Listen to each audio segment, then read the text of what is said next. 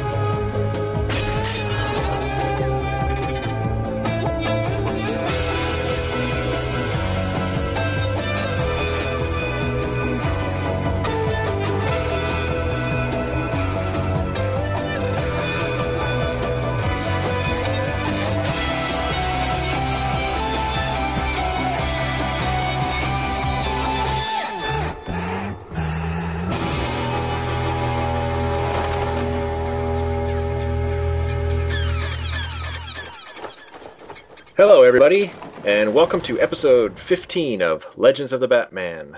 My name is Michael Kaiser. And I am Michael Bradley. And this week we are looking into all Batman material released back in May of 1940, which for Batman is still just comic books, but again we're going to be looking at two comic books for this episode. We got Detective Comics number 40 and the 1940 edition of New York's World Fair. Cool. So 2 weeks in a row we got more than just Detective to cover. That's kind of fun. And we're venturing into books that don't have Batman's name on the cover, so that's pretty cool. Oh, that's true. But before we do that, we skipped it last week, but we're going to go ahead and read some emails again this week. The first up, we got one from Bill Jourdain. Sorry if I'm butchering your last name, Bill. But the subject line is great show, and it says, "Hey guys, I love the new show. I've given you a shout out on my website. You can read it here," and then he gives you a link. His site is goldenagecomics.org. And then he goes on, "It's fun to hear your take on Golden Age origins of my favorite hero from that era. I've certainly enjoyed reading these stories over the years and writing and podcasting about them. Keep up the good work, Bill." So thank you, Bill. Bill hosted, I guess you should say, the Golden Age of Comic Books podcast. He's not doing the show anymore, but you can still find that on iTunes or at his website, which goldenagecomics.org. And he used to have a Golden Age Batman site too, but he has pared that down to just kind of the bare essentials. But his podcast is really good, so I encourage you to check that out. Cool. Our next letter is from Calvin Bowes, and he writes, "In my last letter, I said why I felt it was good that we saw Zorro the night his parents died. Here are some possible films that Bruce could have seen at the time and what his fate may have been. Number 1, the original Ben-Hur. His parents are killed and he avenges their death by challenging bad guys to a chariot race. Number 2, Tarzan of the Apes with Elmo Lincoln. His parents are killed, so he dons a loincloth and trains animals and goes after bad guys swinging on a vine. Number 3, he could have gone to see Birth of a Nation, but that would make Bruce join the KKK, so let's not go there." Yeah, let's not go there. Number 4, he could have seen It with Clara Bow, which is a comedy about people who have the magnetic quality known as It. His parents are killed, and even though they are dead, he vows to be cool and one day marry a girl as hot as Clara Bow. Villains would be safe with this one. And number 5, he could have seen The Sheik with Rudolph Valentino. He would fight off the bad guys, but he would have gone home to his harem of wives. So the moral of the story, be careful of which movie you go to see with your family. Yeah. I guess it's good he went to see Zorro, huh? Yeah. I don't think those other options would have lasted quite as long, but... No, probably not The Sound of Music either, so unfortunately. Okay, well, thanks for the email, Calvin. Next up, we have Jared, the subject being great show also. So apparently we have a great show, which is great. And he writes, "Hi, I just wanted to say that I'm really liking the show so far. You guys have a great chemistry together, and you do a good job at presenting and, when necessary, poking fun at these great Golden Age comics." We don't poke fun, do we? No, I don't know what he's talking about. He's wrong there. Anyway. Also, a while back you guys asked about the 2 stories that Matt Wagner did based on 2 of the more classic Golden Age stories, Batman and the Monster Men and Batman and the Mad Monk. I have both of those stories, and I would definitely recommend them. Wagner takes the concepts of these stories and not only frames them in a much more put together and modern way, but in a way that fits with Batman's current Year One continuity. It also gives Julie Madison a legit personality, and the Mad Monk looks more like a vampire, if that is indeed what he is. Anyway, keep up the great show, Jared. Is that Batman and the Monster Men, is that based off of that second Hugo Strange story that we talked about last episode? That's my understanding, yeah. Okay. I haven't actually seen it or read it, but I have perused through the Batman and the Mad Monk. I haven't, sat down and read it cover to cover yet, but it would be cool to read a story where Julie has got some character. Personality, yeah. Or something. So yeah, I think I probably will read that someday. But again, thanks for the email, Jared. And our next email is again from Calvin Bowes, and he writes, "Have you guys seen the 1924 film The Bat? I just saw it for the first time, and this film feels like an iconic Batman movie, but in reverse. The Bat is actually a bad guy The Bat is actually a bad guy, but he dresses like a bat to strike fear. He also uses a bat signal that he projects on the wall. Also, when he leaves messages, he signs it with a bat symbol. If you have not seen this, for you who are doing this Golden Age Batman show truly must see it, and please comment on it. This film should be required viewing for all Batman fans." I have not seen it. I've heard of it. But... Yeah, we've talked about it before, I think. Mm-hmm. That was one of the movies that Kane himself listed as inspiration for the creation of Batman. So, I could see why that'd probably be worth watching. Sounds cool. And the one more email for this time. It's from Jared again, and the subject is The Untold Legends of the Batman and More. And Jared wrote, "I'm listening to episode 12 right now, and I thought maybe I could answer your questions about the Untold Legends of the Batman book. While I don't remember if the villain had heads for feet, I do remember that the whole crux of the story was that someone stole a specific item from the Batcave, and Bruce was trying to find out who. All the while, he's having mysterious flashbacks to some of his first adventures, including his origin and his first encounter with that mysterious new partner that you'll hint about next episode," which obviously Robin. Uh-huh. "It's been a while since I read it. I may have to look around for it on eBay myself, but it's really good and I would recommend it. Also, as a suggestion, since Batman's kill count is going to be redundant after a while, I have another thing that you can keep count on. I listened to another Batman-related podcast called Batradia, maybe? Batradia? I think I've heard of that, yeah. Okay, we'll say Batradia. And while they focus more on the modern books, they have also done a lot of classic issues. And one of the things they've noticed is this. Batman gets hit in the back of the head a lot. A lot. Like, it's surprising that he can still be the world's greatest detective after being whacked with a blackjack so often, instead of a Mike Tyson-esque figure whose mouth dribbles a bit of drool after every sentence. You might need to go back a couple issues to get an accurate count, but having a record of it would be pretty funny, I think. Great episode, guys. Jared." Yeah, I think there was a few episodes back, there was one story where he got knocked out from behind twice, I think, or something like that. So, as far as that book that I was talking about, I think I've narrowed it down to a book called The Further Adventures of Batman, which was an anthology of very short stories by different writers, and I think the story I'm thinking of is called Subway Jack by Joe Lansdale. I still can't find any confirmation on whether or not it has a guy with heads for feet, but it was a story about like some demon coming from another world that he initially thinks is just a standard serial killer, and then it turns out to be so much more.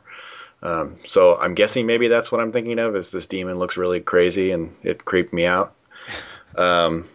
But I also remember there was another story in there called Neutral Ground that was about like this underground inventor who like creates weapons for both Batman and his villains, independently of one another. So, yeah, I think that's the book. But or maybe I just have a really wonky memory and there are no stories that involve heads with feet, or heads for feet, but who could make that up, right? Anyway. Yeah, yeah. And we have another iTunes review. This one from Andrew Dothwaite, I hope is how you say that. And it says, I like this podcast, as it is nice to revisit the classics. I also wanted to add that even if not line for line like Detective Comics number 627, Detective Comics 853 also pays homage to the first cover. The first cover being Detective 27, I assume he's talking about. Yeah. This was a part of Whatever Happened to the Cape Crusader, where Batman dies. And he gave us 4 out of 5 stars. So thank you, Andrew. I think we may have talked about number 853 in our show notes or something after the fact. I think I put it in the show notes for that episode, yeah. But yeah, thanks again for that review. Yes, that's our third, right? I believe so. All right, so we got 9 more to go. Come on, guys. Chop, chop. Yep. So the first issue we're going to talk about tonight is Detective Comics number 40, which had a cover date of June 1940 and was released sometime around May 7th of that year with the normal 10-cent price and 64 pages of content. The cover is by Bob Kane and Jerry Robinson, and it shows a scene that's undoubtedly inspired by the final story in Batman number 1, as Robin dangles precariously off a flagpole while the Batman and the Joker wrestle on a roof behind him. Yeah. So either at this point they just don't care what they make the cover about, or this was intended for Batman number 1 maybe, or I wondered too if they were just whipping out covers in stories and then they just happened to pick that story when they were putting Batman number 1 together, and they just saved the cover till later. But see, and even if they did that though, that means that they must have done both Joker stories, unless they did them out of order or something. So that's pretty far ahead. If I don't know. Well, they might have had the two. Yeah, they might have had like all 4 stories that we looked at from that issue done, and they just said, "Oh, we'll use these 4." Of course, we never see a cover that goes with the Catwoman story or the Hugo Strange one, so I could be wrong. And this guy on this cover, he could be the Joker, but he's obviously colored not to be the Joker. Right. Here. So maybe it was just a generic cover that they incorporated into that Joker story too. Who knows? Anyway. Yeah. But unfortunately, the Joker does not appear in the story that we're going to look at. But we do get another cool villain. Yep. Sort of. So the story was 12 pages long, and it was not titled originally, but has since gained the title The Murders of Clayface. It was written by Bill Finger with pencils by Bob Kane and inks by Kane and Jerry Robinson, and edited by our normal editor of Whitney Ellsworth. Again, the mighty Batman and that young laughing Robin Hood of today, Robin, the boy wonder, plunge deep into a baffling mystery. Again they fight a master of crime, a master of murder, a black-cloaked, hideous figure that menaces their very lives as he leaves behind a trail of corpses. And our story begins as Bruce Wayne visits his fiancée, Julie Madison, at Argus Motion Picture Company, where she is acting in a remake of a picture called Dread Castle. Bruce meets a Mr. Bentley, head of Argus, as well as Kenneth Todd, who stars in the film as the Terror. As they're talking, in comes Basil Carlo, who starred in the original version of the picture, to wish Todd good luck. Carlo says he hopes Todd is as smart as he was foolish, a remark that puzzles Bruce until Little Miss Exposition, a.k.a. Julie, explains that Carlo became a big star, then did a lot of crazy things which earned him, bad publicity and pretty much ruined his career. Just then, Ned Norton bursts in and fumes at Bentley over being fired as director. Bentley explains that he was fired because he had disappeared for several days, and Bentley says his decision was final, which angers Norton even more, causing him to threaten Bentley, saying that they'll never finish the picture without him. As Bentley takes Bruce and Julie on a tour of the set, they hear yet another argument, this one between the film's female lead, Lorna Dane, and her former boyfriend, Fred Walker. Dane acts like, most women in Golden Age comics, and Walker isn't taking the breakup too well. And after some inconsequential exposition, the fight ends with Walker threatening, "You vixen, I ought to kill you. You don't deserve to live. Laugh at me, will you? When I get through with you, you won't ever laugh again. Ever!" Inexplicably, we cut to later as Bruce and Julie are saying goodbye to Bentley. And as they leave, Bentley is confronted by Roxy Brenner, a gangster looking to score some protection money. Bentley blows him off, causing Brenner to threaten that there may soon be some accidents that will make Bentley wish he changed his mind. Back at home, Bruce tells Dick that he suspects something bad is going to happen at the studio. Yes, sir, something is going to happen, and soon. Several days later, Bruce visits the set again to watch the filming of the scene where the Terror, played by Todd, is to kill the Countess, played by Dane. The scene begins, but from the darkened corner of the set, a hideous face watches with baleful eyes. Just as the Terror is about to stab the Countess, the mysterious figure turns off the lights. Confusion and screams of horror fill the darkness. When the lights come back on, Dane lies before them, dead, while in the shadows, a ghastly figure grins diabolically. The scene is finished, for death is the director. A week later, after a police investigation finds nothing, Julie visits Bruce and says she's worried because in the next scene, her character is supposed to be killed by the Terror. Finally, Bruce decides that, maybe he should possibly do something. And when the Batman and Robin arrive at the studio, they find Bentley again being harassed by Brenner and his gang. Our heroes quickly go into action, and after some no-nonsense punching, a few quips, including one about how cowardly criminals are without guns, the Batman corners Brenner and questions him, Batman style, to get his story before literally kicking him out the door. The Batman questions Bentley about other suspects, who tells him both Walker and Norton had motive. The Batman tells Robin to keep watch at the studio while he visits Walker. The Batman does a search of the home, only to find Walker hanging in a closet. He tries to get Walker to tell him who left him that way, but Walker only utters, "Clayface, Clayface, before dying, leaving the Batman to wonder if Norton or Todd is the real culprit. Meanwhile, Robin patrols the studio grounds. Seeing a light on in one of the large castle sets, he investigates, only to be attacked by Clayface, aka the mysterious cloaked knife-wielding figure from earlier in the story. Robin dodges the attack, and Clayface drops the knife. Clayface attacks again, causing Robin to slip and hit his head, knocking him unconscious. Clayface drags Robin's body to the top of one of the castle sets and tosses him to his death in the water below.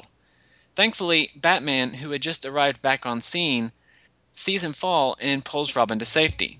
The Batman and Robin check out the tower, but find Clayface gone. The next day, the film crew works to film the scene with Julie's death. As the Terror approaches Julie, Clayface, who is secluded on the catwalk, pulls back to throw a knife at Julie. Just then, a rope encircles the Clayface's wrist, stopping his throw, and Batman tackles the killer. After a series of blows, Clayface leaps off the catwalk, using a dangling rope to swing down to the stage. But Robin is hot on his heels, jumping on Clayface's back and then delivering a hard left hook as a little payback for earlier. The Batman ties up Clayface, and the film crew gathers. Batman removes the makeup from the killer's face to reveal that Clayface is Basil Karlo. The Batman explains that Karlo was upset that they were remaking one of his old films with someone else as a star, and, quote, he had played so many horror roles in pictures, they had taken possession of his mind and soul. He made himself up as Clayface, which was another one of his old roles, and set about killing people involved with the new movie in the order they died in the film. Carlos swears revenge on the Batman. Bentley tells both of our heroes that they are sensational and should star in movies. The Batman declines, saying that their career is a constant battle against crime and evil, while Julie sighs that the Batman is far more awesome than boring old Bruce Wayne. If only she knew. So I really like the opening splash page here. Yeah. Not only is it really intricately detailed, but I also love, from a design standpoint, how it takes your eye from the logo to the introduction to Batman, and then down to Robin and Clayface, and then on to the first panel. Yeah, it's a good layout, and it just carries your eye right down the page. And just their scenery lately has just been really good. Oh yeah. This reminds me of the Tong of the Green Dragon set too, which was, or not set because it's not a play, but you know what I mean. The background, it was really good. And I think Robinson gets a lot of credit for that. Mm-hmm. I imagine that's true. Yeah. And even though we have the Bat logo is probably going to be here to stay from now on, and we probably don't have to say yay it's here every episode anymore. I'm still happy that it's here. So Yeah, it's really awesome to see it up there finally. yeah, in Detective Comics. Yeah. I'm kind of getting a little the whole comparing Robin to Robin Hood thing. Mm-hmm. It's like I guess that's where the name came from, and even the outfit, I suppose. But yeah, it's not like he runs around with a feather in his cap shooting bow and arrows. So it's getting a little old. I think they should just move on from that. But You just don't like the nickname, or? well, in every caption it's like the modern Robin Hood, Robin the Boy Wonder, or whatever. Oh, okay. It's like, yeah, I guess, but not really in any way whatsoever. Really, the only thing he takes from Robin Hood is the name, Mhm. and then kind of the visual look, I guess, slightly. Yeah. Um, And I guess he's got the whole dashing, daring, whatever. What's that guy's name? Douglas Fairbanks personality, I suppose. But yeah, but I that's mean- as much from Zorro too as true, Hood. So, right? Anyway, but speaking of Robin, our opening caption tells us that Robin is the only living person known as Batman, or to know that Bruce is Batman. right? Which I thought was kind of odd wording, and I didn't know if maybe Bruce just snapped the necks of everyone else who found out, or... Sure, of course. Why not? Yeah, we haven't seen anybody else know Yeah, his real identity, but yeah, that is kind of funny. The only living person. It's cool to see Julie Madison again. as an actress, apparently. I just really want to like her as a character, but they're just not, giving us anything to like really. Yeah. And I hate that they just pull the idea that she's an actress out of nowhere. Well, It yeah. seems like that should have been brought up before. Well, it says Julie is now a motion picture actress. That's what Bruce says in the beginning. So apparently she's just decided to do it. I guess that's how easy it is. Okay. But yeah, you're right. It's like we don't get anything about her, and she starts out just a victim, and then she turns into a wannabe Lois Lane, Yeah. which I really don't like. No. Because it just makes it like really impossible to like her if all she's going to do is tell us how lame Bruce is. Right. So she doesn't last much longer, I don't think. So I guess it doesn't really matter. But as like pretty much the only reoccurring female in these stories, it'd be nice to have something to latch onto, I guess. So then we get the introduction of Basil Karlo, and Bob Kane said the name Basil Karlo came from Basil Rathbone and Boris Karloff, which Right. is pretty obvious since they made no real attempt to disguise that. Right. And for those who don't know, Boris was an English actor best known for playing Frankenstein's monster in the 1930s Frankenstein films. And I guess I never actually heard of Basil Rathbone. That's probably bad on my part, but he was a South African actor known for playing suave villains like Sir Guy of Gisborne in The Adventures of Robin Hood. But these this first, well, I shouldn't say the first 2 pages. Pages 2 and 3 are a lot like the Cat story, where Finger just spends 2 pages lining up all the suspects Yeah, for the story. but even more so than the Cat story, because this is just all out. Everybody has a reason to hate, Right. Yeah. except for the one guy who actually ends up being the killer. Yeah. Who comes off as very nice and cordial. So obviously that was on purpose. But yeah, every other person that could be a suspect is just like, I'll get you. So lots of whodunit options. But speaking of Carlo, his plight of being a washed-up actor because he did something kind of, the fame went to his head basically. That's completely lost in this day and age where people become celebrities and then do ridiculous things and only become bigger celebrities. Yeah. In the TMZ age here we're in. So Right. Yeah, he could have been quite successful. yeah, Just a man in the wrong time, I guess. needs to make a YouTube video, I think. Yeah. And we have Bruce Wayne totally rocking out the smoking jacket at the bottom Yeah. of page 3, which I like that. What's her name here? Dora, I think. The evil Lorna. Oh, Lorna. Lorna Dane, yeah. Yeah, I like Lorna. Even though not much happens with her other than she dies, but it just seems like we're getting more females lately in these stories, which is kind of cool. Right. We had the Cat last episode in Batman #1, and then we've been seeing more Julie, and now we have, Miss really evil actress here. Of course, she dies on the next page. Yes, exactly. So, but I just don't even recall seeing females in any of the stories okay. we were reading before.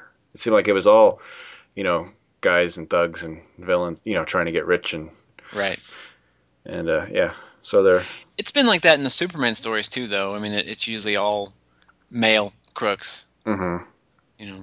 I guess even in this pre-code era, it wasn't good to have your hero smacking around a woman. Probably not. No. So, yeah, Bruce is all worried about something is going to happen soon, and then a few days later, he finally shows up on set again. Yeah. There's more, and then we have a week jump after the murder, which is even worse. Yep. But he must be very busy. Doing what? I guess maybe he's doing solving cases that we're not seeing or something on the side. Untold Legends of the Batman. There you go. Right. People have to. At least 2 or 3 people have to die before he could take the time to work it into his busy schedule. Yeah. Right. But page 4 is the first appearance of Clayface, as far as looking like Clayface. Clayface was inspired by the Lon Chaney Senior version of the Phantom of the Opera in 1925, which I can totally see in these, especially in page 4 here, where he's right, behind the scenes in the shadows, cackling and rubbing his hands together, and it's very much like this whole movie being filmed on a real set. It's very much like a play. Yeah. And, the lights go out, and there's all this weird screaming and all that, and the lights come back on, and someone's dead. That's very Phantom of the Opera. So, yeah, I like the mood of this initial Clayface scene where, you can't really see what he looks like. You kind of just see, he's obviously in the dark, and he's wearing a hat, so all you really see is, his eyes peering out of the shadow of his face. It's very, very creepy. It's very, very creepy. But I find it interesting that of all the people that are accused of killing Lorna, the one guy actually holding the knife over top of her in that scene is not amongst the suspects for some reason. Yeah. It seems like that'd be the first one. Hey, you stabbed her. Well, although if his knife wasn't bloody. True. Because I think I thought of that too, and then I thought, well, his knife wouldn't be bloody, so That's true. But still, yeah. But then a week later. Yeah. Bruce finally decides he should do something after we've had a murder and his fiancée is on set. Yeah, and we have the first appearance or the first time that Julie and Dick Grayson are in the same panel together. Mm-hmm. So we've been we made jokes last episode about how Bruce didn't really tell anybody about Dick, even his fiancée, and yet here they are standing in the same room, and she's not going, who the heck are you? So Dick looks rather annoyed in that panel too. He does. Like, stupid dame, what do you care about? Why are you so worried about getting killed? But I like how Bruce tells Julie not to worry because the killer probably only wanted Lorna dead, when he has absolutely no way of knowing this, given that he's done no investigation whatsoever.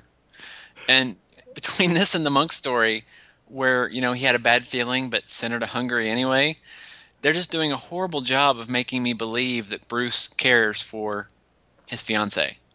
Yeah, he really doesn't. I mean, he could just be telling her that to make her feel better. I'm sure that sure that killer only wanted to kill Lorna. He doesn't want to kill you, honey. But it's been a week. He's not done anything. Yeah. So it's. Well, he waits till her scene comes up and she's in jeopardy before he does anything. So that's pretty much using her as bait again. Yeah, again, yeah. But it does lead to the nice panel, the next panel there, where Bruce is very resolved. Yes. I would have liked to seen that earlier, but at least it finally does come. Yeah. It's a cool shadow on the wall, too. Yeah. And then the next panel is he and Robin going out as, and once again it refers to Batman as the Dark Knight. Right. They both have nicknames now. It's very cool. Yeah. I think it's funny that they start calling him the Dark Knight after he becomes smiling. Yeah. Yes, he becomes much less dark, and that's when they come up with the Dark Knight. That's interesting to me. But look at the size of the bat symbol on his chest in that panel. Yeah, very cool. It goes like all the way across his chest. Mm-hmm. Yeah, I like it. The fight scene is pretty cool between the dynamic duo and this would-be gangster guy. Yeah, I mean, at least when Bruce finally does go into action, he's all business about it. Just punch, punch, punch. So yeah, and I like that Robin is. So we were just whoever just emailed us. I forget your name already. Sorry. Was it Calvin or Jared? That we should do a count on how many times Batman gets knocked in the back of the head. That was Jared. Mm-hmm. Yeah, Jared. It's nice that Robin has his back here at least. Yes. And takes the guy out with, I guess, a trash can lid or something. I don't know what that is. It just kind of comes out of nowhere. Yeah. I actually noticed that this whole page has no background except for the stairs. Steps. Yeah. Yeah. I'm attacked by an elf. I love that line. Yes, that was very funny. Yeah, they still don't really know who Robin is, so that's cool. Right. But Batman seems to know who Roxy is. Yeah, I'm not sure how he knew his name because Bruce and Julie were already gone when he showed up on set. Well, they were on their way out. But so it's either a writer slip up or we could just infer that Batman knows his criminals. Yeah, that's what I like to think. He keeps tabs on the more questionable characters in town. Mm-hmm. I like how he just kicks him in the butt at the end too. Like, yeah. You know, he's just not worth his time. Yeah. He's too small definitely time. No nonsense. Right. And you get the idea this Roxy guy isn't really all that awesome because he's using the Clayface's murder to, he's taking credit for a murder he didn't even do to try and extort some money. So he's obviously just a weasel. Right. You might as well just kick him in the butt and go about your business, I guess. He's superstitious and cowardly. Yeah. On page 7, we get start off with more what I like to call now Bat back. Bat back. I mean, it's just the same back over and over again all the time. Yeah. But I do very much like the panel underneath it. That's the kind of that's the kind of silhouette I like to see. That doesn't have any shortcuts in it at all. I mean, that's really cool. Right. It is all silhouettes again. It is, but it's they at least had to take the time to render the couch and the door and the right and the where the light's coming from and all that stuff. It's not just him all by himself in a panel being blacked out. Batman's car looks do you think Batman's car looks more decorative here, or am I just insane? The hood looks pretty detailed, yeah. Yeah. I mean, there's still no, bat motif on it, but I feel like they're kind of putting a little more effort into that kind of thing. His tires are red too, but that could just be a miscolor. It's hard to tell with color in these Golden Age stories. Yeah. Especially when you're involving reprints and. Yeah, I'm looking at the reprint. They're colored gray in the reprint, but yeah. We're kind of skipping around here, but going back to that panel you liked with him going in the door, it says he's using a pass key, which I assume is like a skeleton key. Mm-hmm. And it's cool to see Batman having such a gadget with him, but I really wouldn't have minded if he just picked the lock too. So either way would have worked. Yeah. But again, it's another little gadget. It's pretty neat. I think it's really cool on page 8 that. Well, first of all, I think it's. I don't know why I think it's cute, but Robin just walking around the stairs with a lantern is funny to me. Kind of just goes along with the whole castle set, I guess. Maybe that's where he got the lantern. I don't know, but I really like how Clayface pops out of nowhere and attempts to stab him, and he easily just like knocks the idiot on his face. I really like that. Yeah. Well, he just ducks, so you really can't take any credit for that. Oh heck yeah, you can, because you could have just got stabbed in the face. That's what would have happened to me if he had done that to me. Okay, yeah. But his cool points get taken away on the next page when he is once again attacked and knocked unconscious and captured by the villain. Well, and not only that, but he trips over the lamp we were just talking about. So right.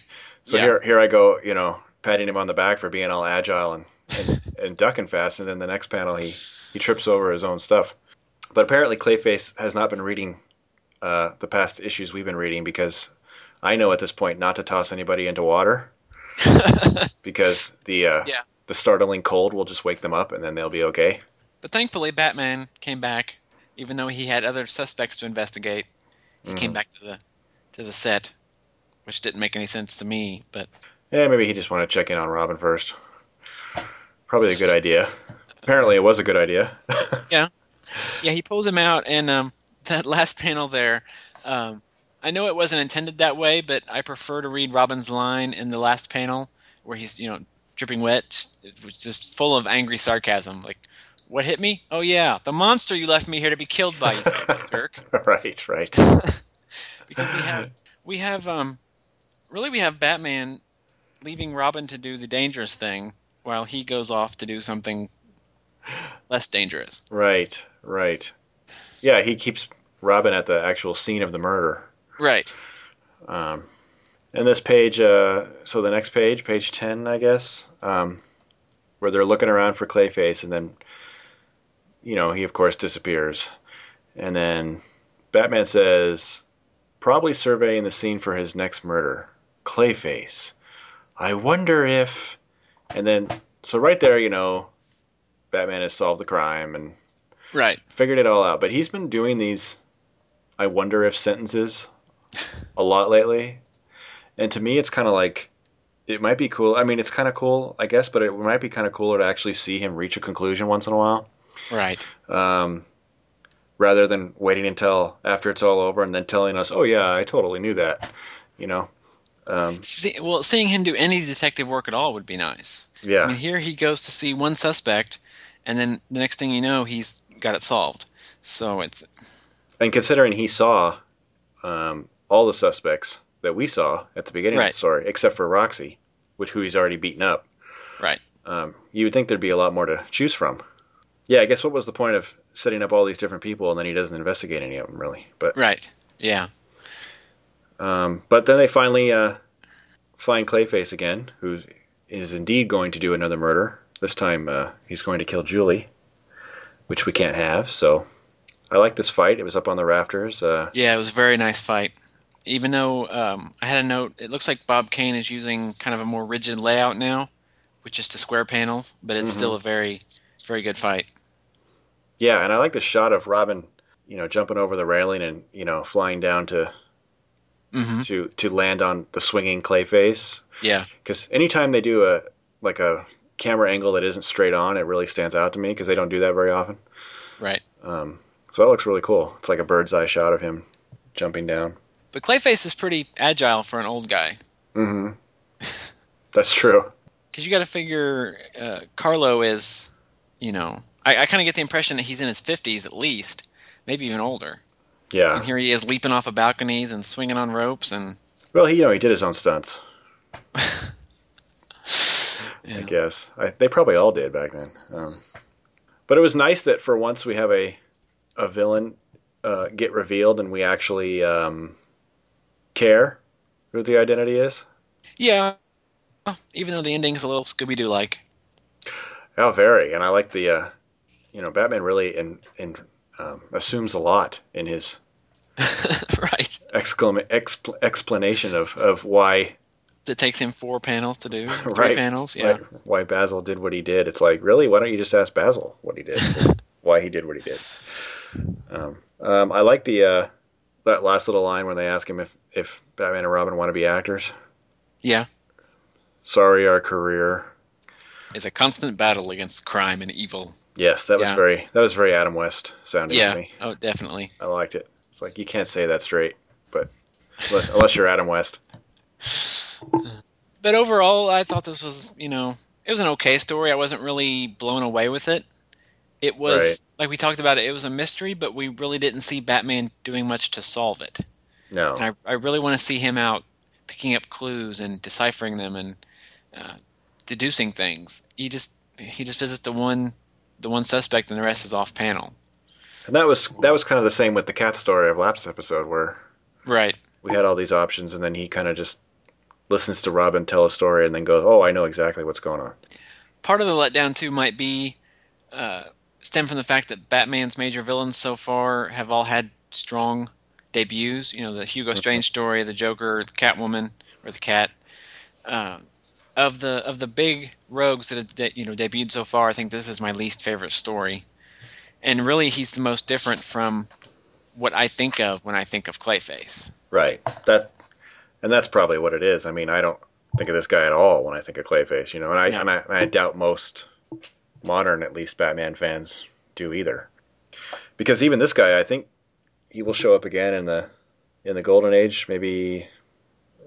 I think there's only one more Golden Age story with him. Yeah, one more time, but then he does come back in the modern age, and he actually gets powers. So even this, you know, powerless guy doesn't last very long. But there have been. Let me find that. 1 second. But I just looked it up just because, yeah, like you said, he doesn't really feel like the Clayface we know and love, and so there's actually been a total of 8 Clayfaces in the comics, including this guy. So the second one was introduced in 1961. It was named Matt Hagen, and he was a treasure hunter who finds a radioactive pool in a cave, and after immersing himself in it, he becomes malleable like clay. So that's not really the shape-changing guy either. I think that's more like a guy who can just turn his face into different things. And then in 1975, there was Preston Payne, who used the second Clayface, Matt Hagen's blood, in an attempt to cure himself of, I'm going to say this wrong probably, hyperpituitarism, and gains Hagen's abilities temporarily, only to find that he starts melting, and anything he touches begins to melt too, so he has to create like this exosuit for himself, and yeah, that sounds fun. And then in 1987, some lady named Sandra Fuller becomes Lady Clay, and she was created by this evil organization called Strike Force Cobra, because apparently she hated her face and wanted a way to change it. Yeah, I don't know. And in 1998, Sandra Fuller and Preston Payne, the third and fourth Clayfaces, had themselves a baby named Cassius Payne. And in 1998, also, a guy named Dr. Peter Malley turns into Clay Thing after coming across that love child I was just talking about and getting infected by a skin sample. And then in 2002, a completely unrelated Clayface shows up named Todd Russell, who was experimented on in the Army and lost all memory of his former life, but gained the ability to shape change to anything and use that to prey on prostitutes in Gotham's East End until he was stopped by Catwoman. And then in 2005, another unrelated Clayface named Johnny Williams showed up, who was a former firefighter who gained his abilities after being caught in an explosion at a chemical plant. And yeah, I said that was 2005, even though it sounds like 1960. I had no idea there were so many Clayfaces. Yeah. I knew there was a lot, but it looks like there's been a lot appear in the last couple decades that I wasn't aware of. And that's just comics. Then he shows up in other media, and not to go into all that too much, but the one I'm most familiar with is the animated series. And they used the name Matt Hagen for that guy, who was the second Clayface. But that guy also was a past his prime actor. So in some ways, they paid a little nod to Basil here. But in that universe, he was a past his prime actor who gets disfigured. And yeah, so it's kind of a combination of multiple Clayfaces, really. But yeah, like you said, not necessarily. I mean, Batman, so far, we've kind of had the luxury of every time a new character gets introduced, it's pretty much the way we expect those characters to be. Right. But not so much with Basil Karlo, I guess. This seems as good a place as any to mention that it seems Bill Finger also did some writing for film and television. According to his Wikipedia page, he co-wrote a couple films, including one called The Green Slime and another called Track of the Moon Beast, which were both Mystery Science Theater fodder. But he also wrote episodes of TV shows Hawaiian Eye and 77 Sunset Strip, as well as a 2-part episode of the Adam West Batman series. Wow. That featured the Clock King. That is very cool. So we'll be able to cover that eventually. Yeah. If you are interested in reading this appearance of the very first Clayface, it's been reprinted 3 times. First in Batman from the 30s to the 70s. That was a hardcover. And then we had Batman Archives Volume 1 and Batman Chronicles Volume 2. Okay. So other features in this book, we have, next up is a the one-page advertisement for Batman #1 that we saw last episode. And then after that, we have a 6-page Bart Regan spy story called The Forgarian Ball by Jerry Siegel and Maurice Kashuba. We have 8 pages of Red Logan, not 6, Wow. not 6, called An American Reporter in London by Ken Ernst. We have 6 pages of The Crimson Avenger called The Mysterious Rays by Jack Leddy. And then we have a 2-page ad. I don't always cover ads, but sometimes they stick out to me and it's kind of funny. But it's a Popsicle Pete ad, and it's telling kids to save their Pete's popsicle bags and redeem them at their nearest popsicle service station for a free toy, I guess. The likes of which included a dartboard, a watch, ladies' pantyhose, camera, etc. And of course, the cooler the item, Ladies' pantyhose are toys? yeah. See, that's why it was weird. That's what kind of stood out to me. Yeah. So the cooler the item, the more bags Different you had times. to collect. Yeah. That's kind of funny. Plus, just the idea of a popsicle service station. It's like, what the heck is that? Anyway, after that is a 6-page Speed Saunders Ace Investigator story called The Jewel Robbers by Gardner Fox and Fred Gardenier. We have a 2-page text piece by Gardner Fox called Theft at the Fair. And I kind of noticed that for the first time, this text piece is just riddled with advertisements. For fireworks, bicycle shock absorbers, roller skates, some job where you can earn $3.50 a week by typing. And That's then, $3.50 a week. right, $3.50 a week, which is probably a lot. And Dr. Fate is in Morphbond Comics, in case you don't already know that. But yeah, it looks like they're going to start using these obligatory text pieces to at least rake in some money. Then we have 6 pages of Steve Malone, District Attorney, by Don Lynch, called The Prodigy. We have another advertisement for the Superman radio ad, which tells you what stations carry it. And then also above that, there is a ad for Superman #5, the summer issue, which is on sale May 10th for 10 whole cents at all newsstands. And then we have 6 pages of Cliff Crosby, called The New Plane by Chad Grothkopf, and only 8 pages of Slam Bradley. Wow. I guess his pages got taken by Red Logan, called The Murder of Slugger Carmen by Jerry Siegel and Howard Sherman. And even though he's missing 2 pages, we do have a cool opening finally again.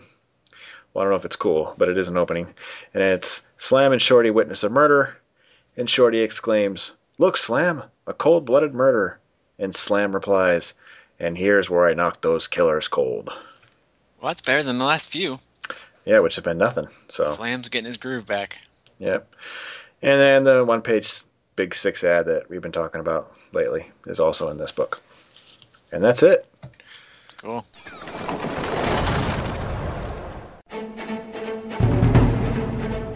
Sawate. My name is Stella, and I am the host of Batgirl to Oracle, the Barbara Gordon podcast. Batgirl to Oracle is a podcast and site dedicated to Barbara Gordon, the first woman to hold the Batgirl mantle for an extended period of time, roughly 1967 to 1985. The goal of BTO is to examine the character's history from her first appearance as Batgirl and continue on through her current tenure as Oracle. Each episode looks at vintage issues of Detective Comics and Batman, and modern issues of Batgirl and Birds of Prey.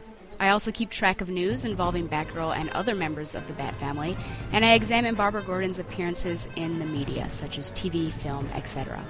I've been blessed to be able to interview writer Brian Q. Miller, and I hope to interview more creators and actors in the future. My goal, most importantly, is to make a fun, entertaining, and thoughtful show that people enjoy and from which they learn. Please visit us online at batgirltooracle.net and look for us on iTunes. Thank you.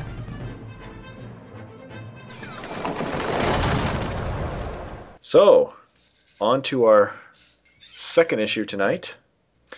It's called, I guess, the New York World's Fair 1940 edition, or number 2, I guess, if you want to just go that way. I don't think there's an official number on either one of the World's Fair issues. I think it's just the 1940 issue and the 1939 issue. Right. Yeah. But yeah. But there's only two of them. The cover date is simply 1940. It was on sale May 11th of 1940 with a cover price of 15 cents, and it was edited by Whitney Ellsworth. The cover, which was drawn by Jack Burnley, features Superman, Batman, and Robin standing in front of a big circle and triangle, which represents the Trilon and Perisphere from the World's Fair. And Batman and Robin and Superman are all smiling, and Superman has his hand held in the air as if he's waving to the crowd, and there's a big caption that says 96 thrilling pages in full color. I love this cover. Yeah, it's a very cool cover. And I know I'm probably biased over the excitement of seeing Superman and Batman together for the, quote-unquote first time, but I just love how they're all so happy and smiley. Yeah. All the characters look great. It's just great iconic depictions of all three of them. Yeah, this is the first time that they've shared anything together, I think, other than an advertisement. They don't share stories, unfortunately, but they are on the cover. And also, this is the first time Jack Burnley has drawn at least Batman. I don't know about Superman, but... Well, Burnley does the Superman story inside the book, but yeah, I'm pretty sure that this book, as an entirety, is the first time he drew either character. And he'll go on to do quite a few stories for both. Interesting that it's almost like both styles are represented on this cover as far as, Bob Kane and Joe Shuster, Yeah. Whereas today, if an artist was going to draw all three of these characters, he would do his own style. Yeah, the Robin really does look like a Bob Kane. Mm-hmm. Batman a little less. Yeah. And I think Superman looks less like a Joe Shuster than the Batman does Bob Kane. But yeah, they... But he doesn't look like the same style as Batman and Robin either, so... No. So it's kind of cool. It's kind of cool that they're still retaining their artistic... Right. I guess, look at this point as if they were, cartoon characters or something, where Bugs Bunny always looks like Bugs Bunny. Right. Or whatever. It's also interesting to compare this cover to the 1939 issue's cover, because there, the main image was just this cartoonish-looking child, and the features inside the book were little circles down the side. But here, their two biggest or three biggest heroes are front and center. Mm-hmm. Right. So the companies are catching on that these characters sell above generic stuff. Yep, they know who pay the bills. Yeah. So Batman and Robin, I should say now, are the last feature in this story. They saved the best for last, of course. So the first thing they got is a one-page, I guess it's an intro. It's not really an ad because it's the same book, but it says... Officially licensed New York World's Fair Comics, 1940. And it shows a bunch of, different looking characters like Uncle Sam and some guy of Asian persuasion and maybe Russian or Dutch or something, Eskimo, and yeah, all these different characters kind of holding hands and like skipping around the earth. And the earth has, a flag kind of... Actually, there's like clouds behind the earth, and there's a American flag coming out of it, and then on top of the earth is that same triangle and square Trilon and Perisphere representation, which I guess was known as the theme center. Yeah, that was kind of the symbol of the fair, the icon, the Trilon and the Perisphere. Right. And this piece of art was actually used in the 1939 comic as well. Oh, was it? Okay. Then, to start us off right, we have 10 pages of Superman by Jerry Siegel and Jack Burnley, pretending to be Joe Shuster, or ghostwriting, or ghost drawing, I guess, for Joe Shuster. And it's called Superman at the 1940s World Fair. And not to knock Joe Shuster, but I didn't read this story, but I kind of skimmed through it a little bit, and his Lois Lane is pretty good, this Jack Burnley guy. Yeah. They were starting to make Lois a lot more fashionable at this point. Mm-hmm. Then we have 8 pages of a team called Red, White, and Blue by Jerry Siegel and Harry Hampert, called The War Games. We have 4 pages of Hanko the Cowhand by Craig Flessel. 10 pages of Slam Bradley by Jerry Siegel and Howard Sherman. 10 pages of Zatara, the Master Magician by Gardner Fox and Joseph Solman. Then we have a text piece that's 4 pages long called The Fair Facts About the 1940 New York World's Fair, and it's by Raymond Perry, and it talks about all the latest attractions you can see at the fair. And then a 1-page comic strip called Silly Stuff by Henry Boltinoff. We have 6 pages of The Hour Man by Ken Fitch and Bernard Bailey. Another 1-page comic strip called Catnip by Fred Schaub. 8 pages of what's called At the World's Fair with Jim and Jane, who I do not believe are established characters or anything, but it's just some attempted. No, that was a strip done for the 1939 comic, and then they reprinted it. Okay, so it's just like an attempt to show you what you can do at the fair again. Yeah. That's by Craig Flessel. And then we have 1 page of Speeding Sam, the Taxi Man, and that's another humor strip. That's by Paul Gustafson.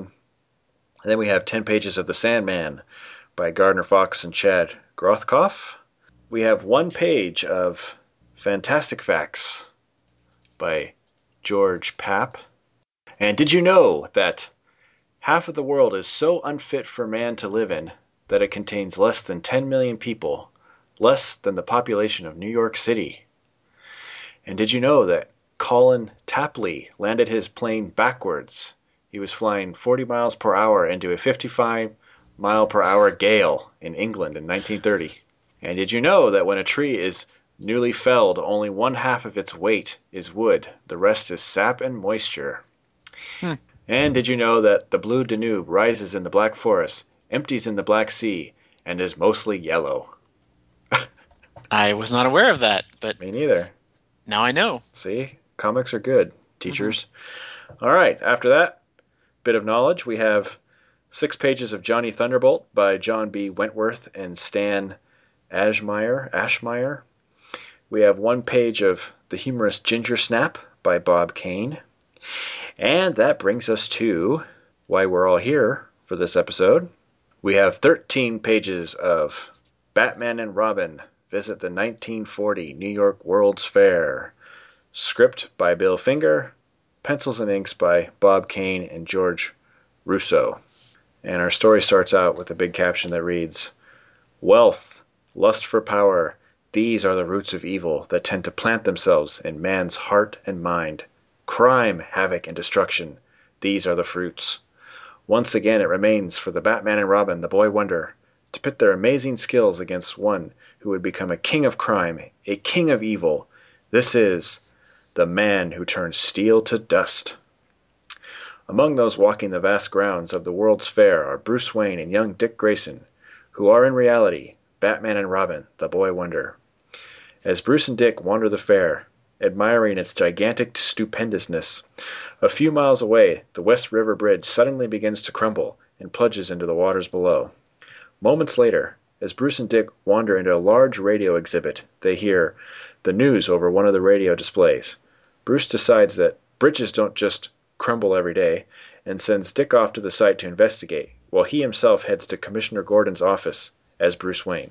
While Bruce cleverly attempts to glean as much information as he can from Gordon through casual chatter, a man suddenly rushes into Gordon's office, identifying himself as Travers from Travers Engineering, and tells the commissioner he just received a letter which reads, The destruction of the West Bridge is a warning and proof of what I can do. Either pay me $300,000 or your new bridge under construction will meet the same fate. Instructions will follow. Commissioner Gordon advises Travers to ignore the letter, telling him that nobody can destroy a bridge, but Bruce wonders to himself whether the bridge really was destroyed by the writer of the letter. Meanwhile, Dick arrives at the site of the former bridge, ready to see if he can dig up anything important, when suddenly he spies a woman being chased by 2 men. The men catch the woman, and one is about to slap her when Dick intervenes and knocks the 2 guys on their butt. During the fight, the mystery woman escapes, and the 2 men Dick trounced tell him they are detectives, and that Dick just helped a crook escape their custody. Not entirely convinced that the 2 men were detectives, Dick heads home and reports what happened to Bruce, who decides they should wait for something else to happen before they make their next move. 2 days later, the Traverse Bridge indeed falls to the same fate as the first bridge, its steel crumbling to dust, and in the morning paper, the front headline reads, "Engineer Company Threatened. Half-constructed bridge by Flav & Company menaced. $500,000 is price asked by writer and letter to avert destruction. Police are mystified." Bruce decides that's something enough and tells Robin they are going out to investigate the Flavin Bridge. And moments later, the moon looks down on a weird but now familiar sight. Batman and Robin, the boy wonder, sweep into action once more. When the duo arrive on the scene, they find it littered with henchmen. Batman decides to play a little baseball, Batman style, and takes care of the cronies below, picking up one over his head and pitching him into the others. Meanwhile, Robin takes on the villains above by climbing up the bridge cables and tossing them below for Batman to finish off. With the bad guys taken care of, the two examine a curious box the thugs were attempting to plant on the bridge, having no clue what to make of it, when suddenly the mysterious woman Robin saved earlier appears with all the answers. It seems she lived with her uncle, a man named Dr. Vreekill, who, one night, showed her his latest invention, a ray he developed that turns steel to dust by emitting energy from a machine he calls a sender, and having it channeled through the box Batman and Robin discovered, which acts as a receiver for the energy.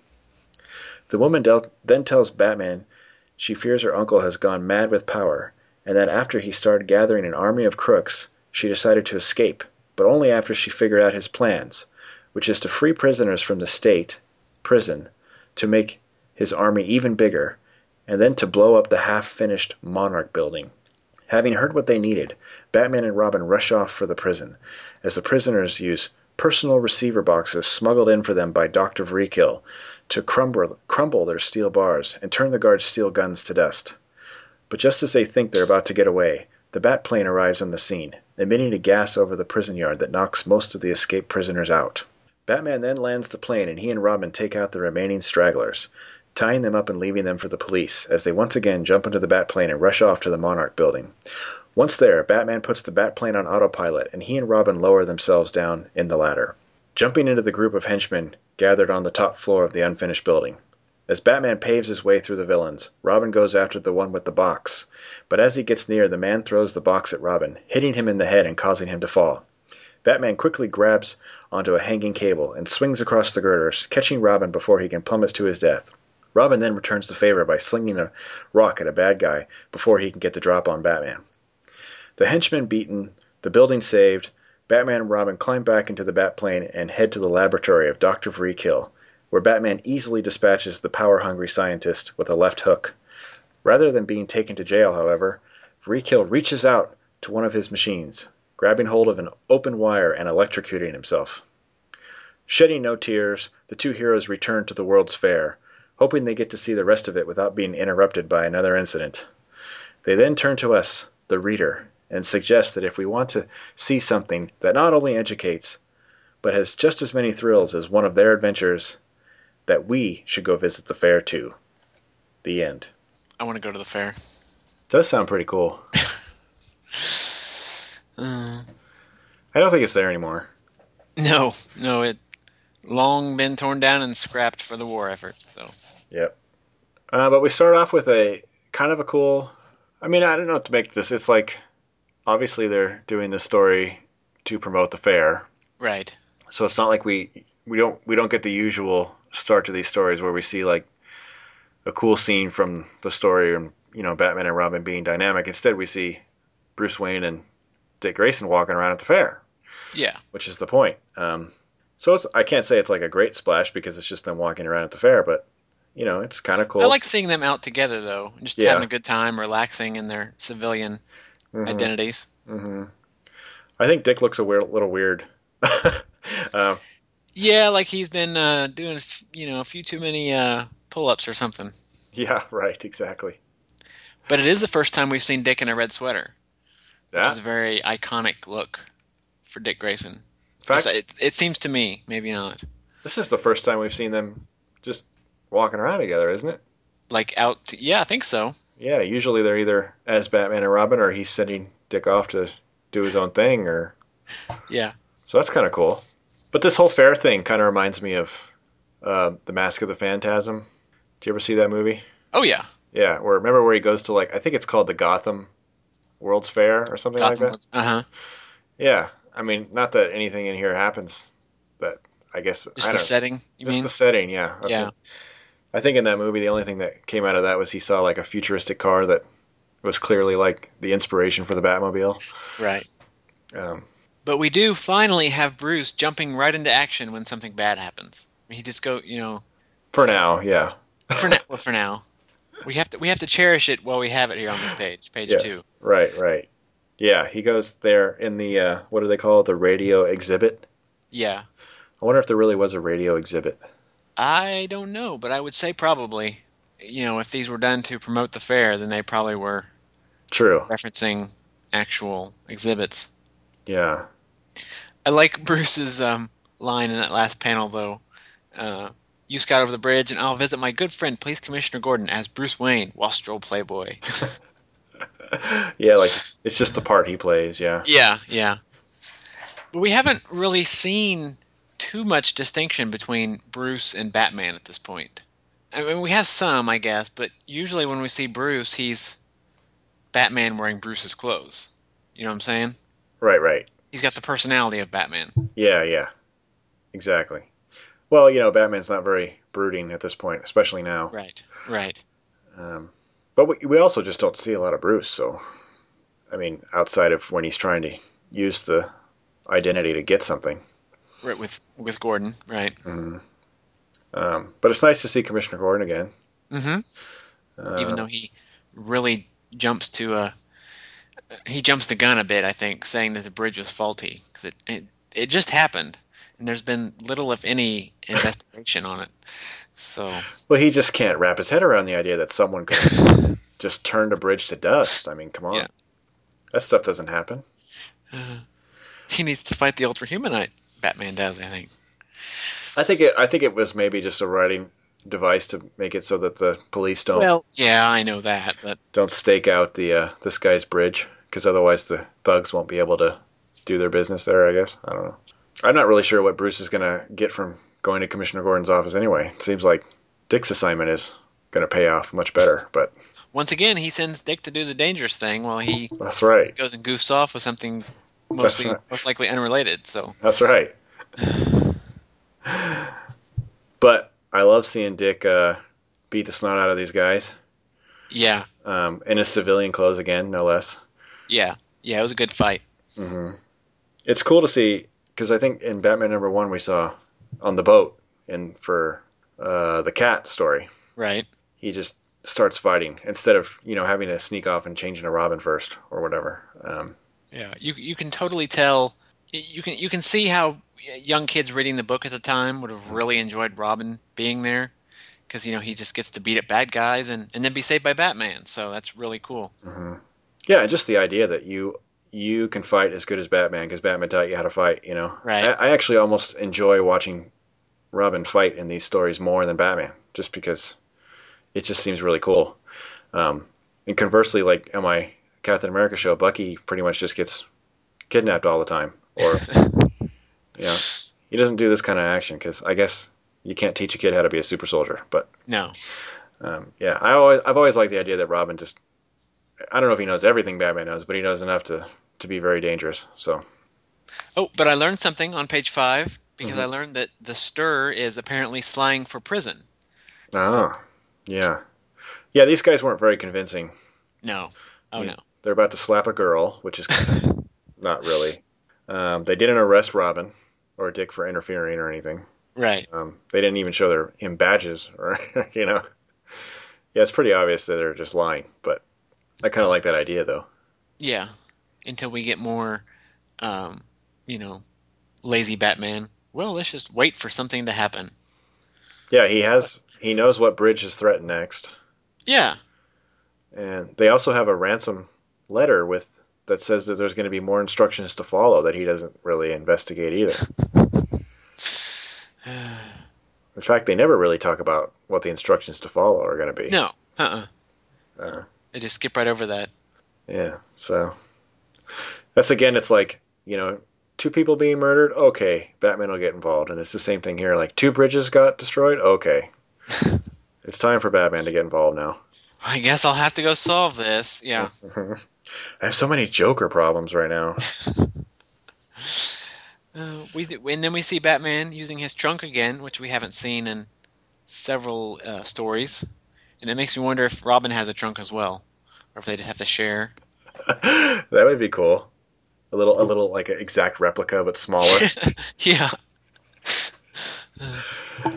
Yeah, it's just it's like I really want to see like more about where Bruce Wayne lives, because all we ever see is like a room with a lamp and a chair, and and I know we only got so many pages. We can't spend them all with big splash pages of his house, but yeah, we just want to know more though. Yeah, it's like where is he living? Is it just a condo, or is it a big mansion, or what is it? So page 6, we have Batman picking up a guy by his belt and tossing him baseball style. Mm-hmm.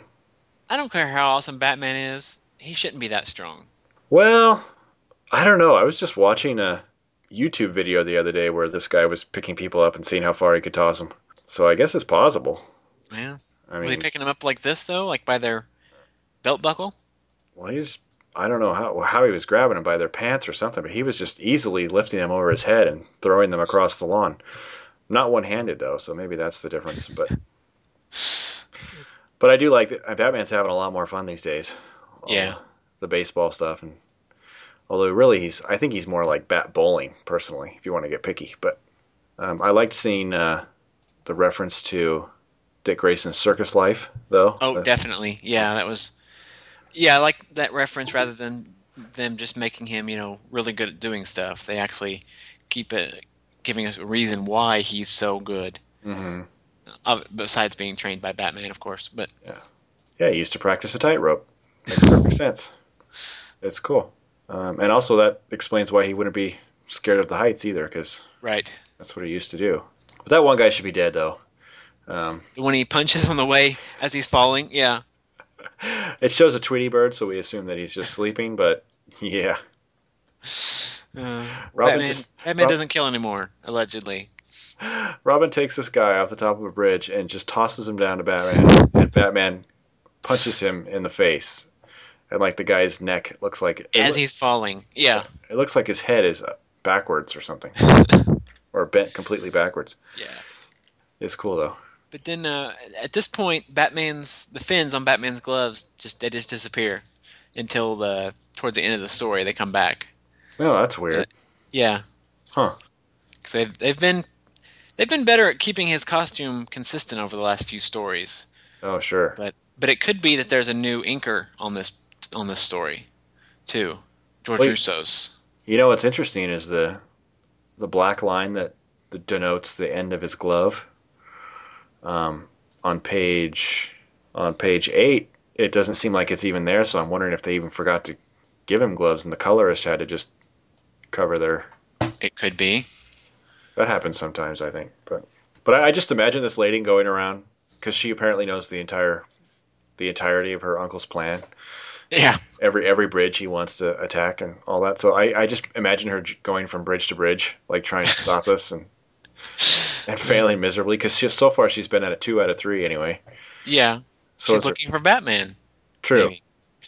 Yeah, she's like, finally you get involved. Where the heck have you been? On a storytelling note, they use a little arrow that goes from the present day into the flashback, and it says the girl's story. Mm-hmm. And that's comics are still relatively new at this point, so it's interesting seeing the different methods the artists use to handle flashbacks and other narrative devices. Yeah, I like that. I mean, nowadays they probably just color it all gray or something like that. Right. Or they put the little squiggly lines around it, yeah. Mm-hmm.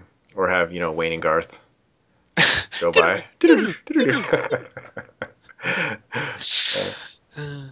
But yeah, Anne seems very comfortable around the Batman. She just comes up and starts talking to him. So I like it. You're the Batman, aren't you? It'd be awesome if you just said no. Where'd you get that idea? I'm just sweeping the bridge, lady. But I did a little research on Hugo Vreekill because I think that the Vreekill is a great name for a villain. Mm-hmm. And apparently, when I did a Google search, I only got 2 hits for the name. This Batman story, and then there was a Shadow story published in March 15th, 1939. It was called The Vindicator, which includes a Vreekill castle. Oh. And that's the only 2 hits I got on Google for that name. I bet that's where they got it. Yeah. Because they were fans of the Shadow, or at least Finger was. That's cool. It is a very cool name. Yeah, it's very, very mad scientist.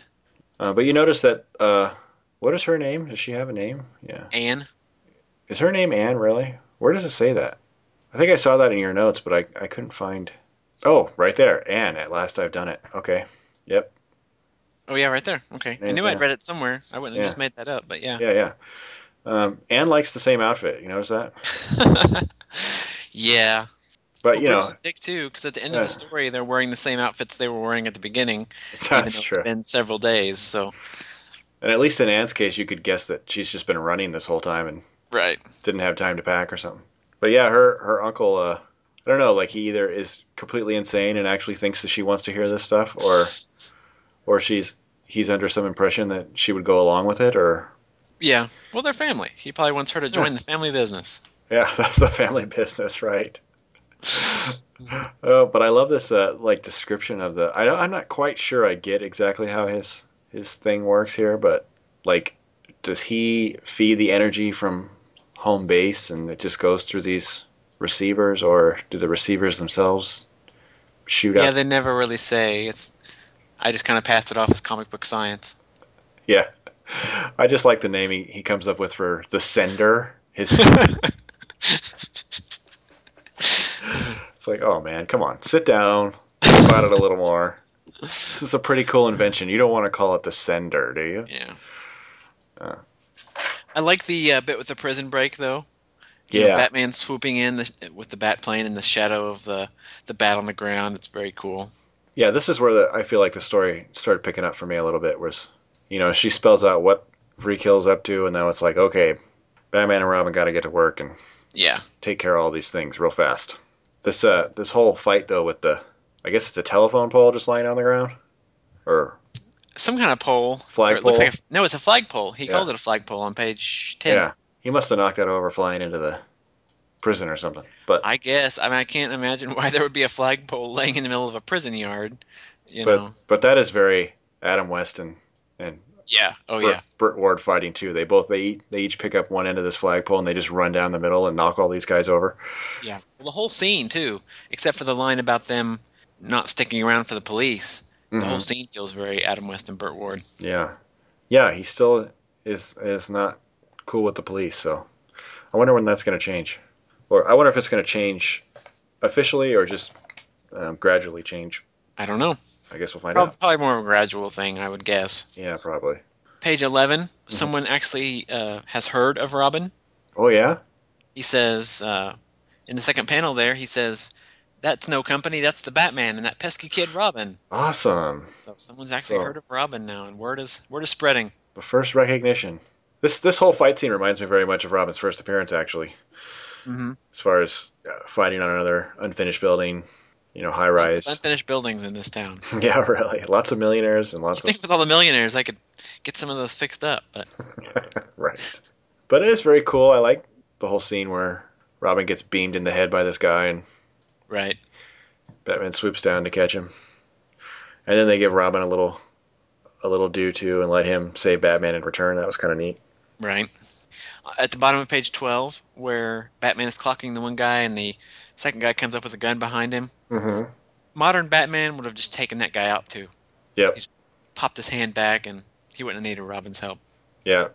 But it is nice seeing Robin, like you said, save Batman. So it seems like Batman needs more help now that he has Robin. Yeah. So either they obviously just want to give Robin something to do, but also, maybe Batman just relies on Robin or just trusts that Robin's got his back, Yeah. For some reason, I really like Robin using the sling. Mm-hmm. I'm not a big fan of heroes using weapons, like superheroes using weapons, but for some reason, Robin and the sling seems to fit. Yeah, I mean, it's not... Well, for one thing, it just goes with kids. Right. That's what you had when you were a kid, a sling or a rubber band gun, that kind of stuff. So, and it works a lot better than a rubber band gun. That would just Snap out, snap out. We all had slingshots and stuff. So, yeah. I mean, that just seems very youthful, and and it's not especially lethal. I guess it could be if you used it right, but I assume he's not using it to kill people. Well, I mean, if he clocks a guy in the head and knocks him off the high rise, that's pretty lethal. So. True. Yeah, I like it too. I think it looks cool, or it works well. Did you think Dr. Vreekill's death was a little abrupt? Yeah, it reminded me of Dr. Death in a way. Yeah. Kind of like, although in that case, Dr. Death didn't necessarily do it to himself, but. Well, yeah. But it's kind of weird that there'd be a wire just sticking out of this machine with enough juice to kill a man. That's just like his suicide plan. It'd be awesome if he grabbed that and it didn't have enough juice to kill him. You'll never take me alive, never. Oh well, okay, whatever. We never find out what becomes of Anne, though. That's true, huh? She's just gone. She tells Batman about Vreekill's plan, and then we never see her again. Yeah, that's weird. Well, I guess now that her uncle's dead, she doesn't have to worry so much. I don't know, or she's still running. And Batman forgot to tell her it's cool now. Yeah. And Bruce, he says, oh, well, it was only a minor disturbance. Well, I don't know. There was 2 major bridges destroyed, a prison riot, a near breakout, and a man died. So I don't think that would qualify as a minor disturbance. He's very cocky. Yes. Yes. Or he is bad at joking. Well, once again, our heroes break the fourth wall for the second time. Mm-hmm. To tell us to go to the fair. They're both very, how you doing, in that last panel there. Especially Bruce, with his eyebrow raised. He can't help it, he's a playboy. A wastrel playboy. Yeah. But overall, it wasn't like a bad story, but... It was just very routine. Yeah. It was a good introduction to the characters, though, which is, I think, what these books were meant to be. We get Bruce and Dick hanging out, and Batman solving a mystery, some Batplane and fight scenes, and some banter and quips from Batman and Robin. So that's true. I think mostly it was Vreekill that didn't do much for me. Like he was just this crazy uncle who schemed a little too big. Yeah. Like he wrote a lot of letters. I think it would have been cooler if he had, he had an actual ray gun or something that made steel turn to dust, and if he went out and did it himself instead of just writing letters and right. Actually go to a bank and dissolve it and take the money or something like that. That might have been cooler, but they could have called him the Dissolver or something like that. I like Vreekill. That's a great name. That's true. That is true. You can't really top that, can you? Yeah. The story had really very little to do with the World's Fair, though. Mm-hmm. For as heavy as they plugged it at the end there, because really it just started there, and then. Well, I didn't read any of the other stories in this issue. Are they all kind of like that, where they're just... In the 1939 one, every single story had heavy World's Fair involvement. Oh, yeah. And I've not read the rest of this issue for a couple years, so I can't really remember. But yeah, they all involve the World's Fair in some way. Yeah, I just didn't know if it was oh, hey, we're at the World's Fair, and then they run off to go do something else. As I recall, the Superman story is pretty heavy. They stop a jewel robbery, as I recall. Okay, but I think it was kind of neat to see them in that setting, even if it was kind of briefly, just to as end caps for the story. But yeah, because we've had everything everywhere he's been has been real life. New York, Hungary, Paris, all that stuff. But those are kind of like big things where bigger, more generic. Oh, I'm going to Paris. Right. This is a very specific. Wow, Bruce Wayne and Dick Grayson were at Disneyland. I could go to Disneyland. Right. I could go to the same place they went. That is kind of neat, especially for DC, which of course nowadays tends to make up everything. But right. What do you think of the art in this issue with the new inker, or the different inker? It was all right. I don't think it was quite as good. Seems a little flatter and not as detailed to me. Yeah. And like we said earlier, I think Dick's anatomy was a little weird. Yeah. Like he just seemed like a short adult rather than a kid. He's a midget. Yeah. Yep. Exactly. So maybe they just, I don't know. It wasn't bad, though. I mean, you can still figure out what's going on and stuff. Right.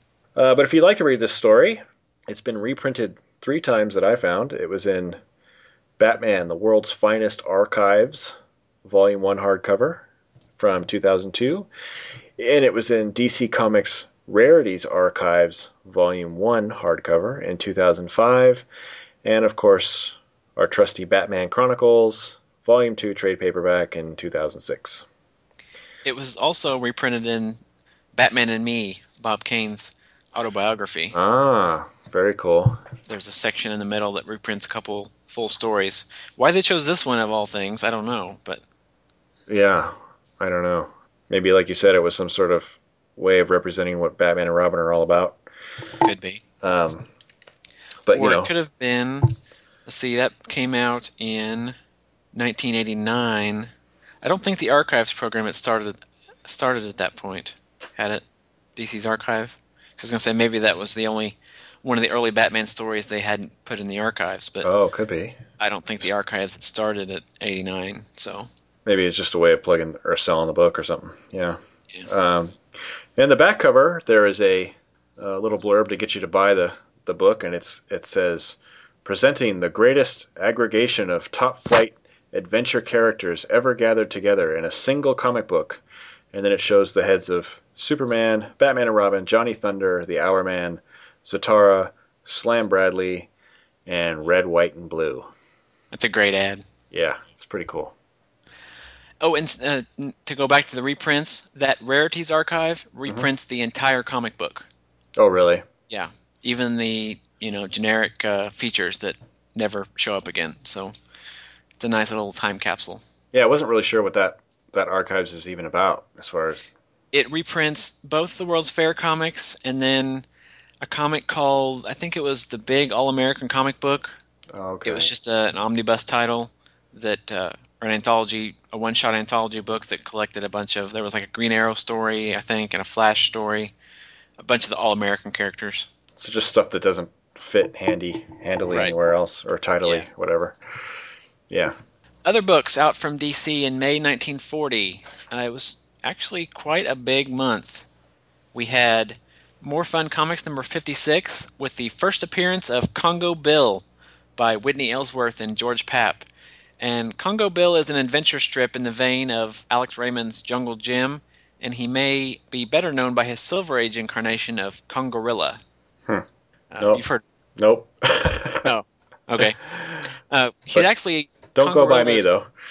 He's actually appearing in the Justice League title at the moment, or he was. Oh, okay. James Robinson's run on it. But there was also Adventure Comics number 51 with a Sandman cover by Craig Flessel. We had Superman number 5 with 4 brand spanking new stories and a penciled Superman cover penciled by Wayne Boring. There was Flash Comics number 7, an All-American book. The Hawkman story in this issue, per Mike's Amazing World of DC Comics, is called Zar the Unkillable Man, and features a villain called Zar who dies at the end of the story. So, well, that was false advertising. I guess he wasn't that unkillable after all. And we had All-American Comics number 16 with the first appearance of Alan Scott, the Green Lantern. All right. By Bill Finger and Martin O'Dell. Alan Scott is a railroad engineer who comes into possession of a magic lantern made of a mysterious green metal.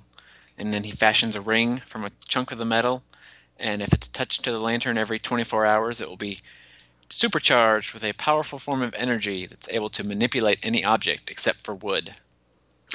I appreciate that he's like, the first Green Lantern, and we wouldn't have all the other Green Lanterns probably if he didn't exist, but yeah, he's not really my favorite. Like, as far as connectivity between Golden Age and Silver Age, he doesn't really mesh well with, the Green Lantern Corps to me. Or no, because it was kind of an entire different origin story than the Green. I think at one point they did actually try to work him into the Green Lantern Corps, and I don't remember the story on that exactly. They have, but yeah, he's not like, like to compare him to say Jay Garrick, where that actually works really well for me. Where you got Flash and then Barry Allen and then Wally West. All those guys seem like family, but yeah. And also, I'm not one of those guys that says his costume is weird looking, but I love it anyway. I really don't like his costume. Oh, you don't? No. It's eclectic. Yes. And but anyway. Yeah, anyway. In contemporary stories, Alan was a hero of Gotham City prior to Batman, so he has that connection there. True. And with his debut, there's only one member of the original lineup of the Justice Society of America that has yet to appear. So we're getting ever closer to the Justice Society. And there was and I don't know what the story where it was now. I guess I'll post it in the notes when I look it up later. But there was a story that talked about how Bruce Wayne's dad was a member of his fan club, Alan Scott's fan club. Oh, okay. So that was kind of cool. And that's like in the Batcave. I never heard that story. We also had Action Comics number 26 and a brand new title, All-Star Comics number 1, featuring Hawkman and the Sandman, the Flash, the Spectre, Hourman, and more, all in separate stories. Then there was another Mutt and Jeff comic from All American, featuring what I think is reprints of the newspaper strip. And lastly, More Fun Comics number 57, which was the second issue of that title for the month. Outside of DC, Timely Marvel had 3 comics, including Red Raven Comics number 1, which featured Jack Kirby's first work for the company, as well as his first collaboration with Joe Simon for the company.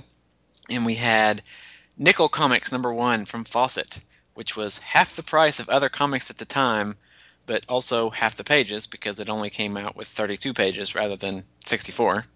But that features the first appearance of Bullet Man, who will go on to be a somewhat big character. I've heard of him before, yeah. And then we had National Comics number 1 with the first appearance of Uncle Sam as a comic book character. And also a character named Wonder Boy, who was a nameless boy that fell to Earth from the planet Viro, or possibly Vero. And he possessed the strength of 100 men, and he joined forces with a Sergeant Crane of the Army Air Corps and began using his superhuman abilities to fight evil. And I wonder if this Wonder Boy had any influence on the fact that they're going to soon start promoting Robin as the original Boy Wonder. Well, I don't know. This Wonder Boy sounds very original, so. Oh, yeah. And I also wonder if they're going to keep calling Robin Wonder Boy. Oh. Or if they'll just stick to Boy Wonder. Yeah. So we'll have to keep an eye out for that. Yeah. I wonder why they didn't just sue the pants off of Wonder Boy, but. It could have been because the concept wasn't. Well, the concept is very much like Superman, except he's a kid. So this concept's more Superman closer to Superman than, say, Captain Marvel. Right. From what it sounds like, anyway. Maybe because Wonder Boy didn't sell, so it didn't matter. Could be, yeah. But that's all I got. Okay. Oh, I'm doing the outro. Yep. I was kicking back, waiting for you to do it. All right. Well, thanks everybody for listening to another episode. If you have questions or comments, etc., you can email us at podcast@batmanlegends.com. And at the website, batmanlegends.com, you can find show notes as well as a contact form, a link to the show's Facebook page and Twitter feed, as well as the RSS feed and the iTunes link.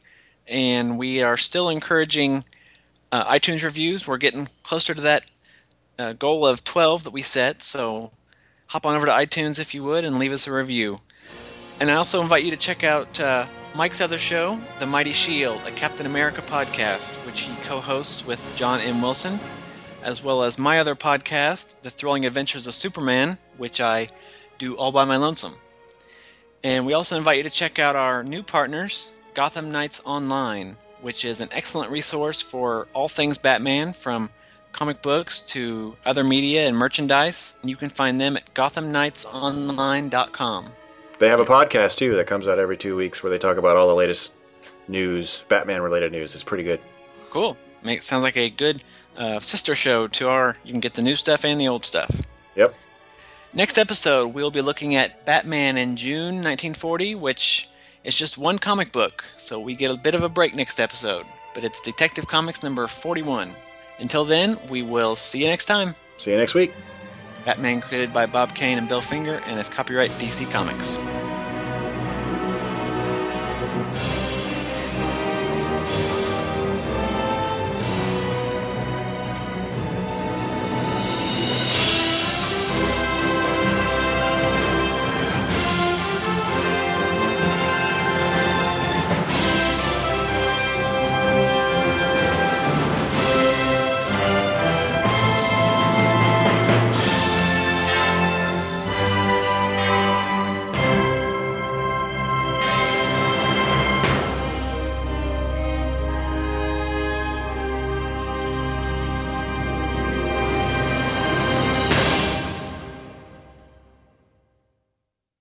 Are they really fantastic? I don't know. They're always stupid, but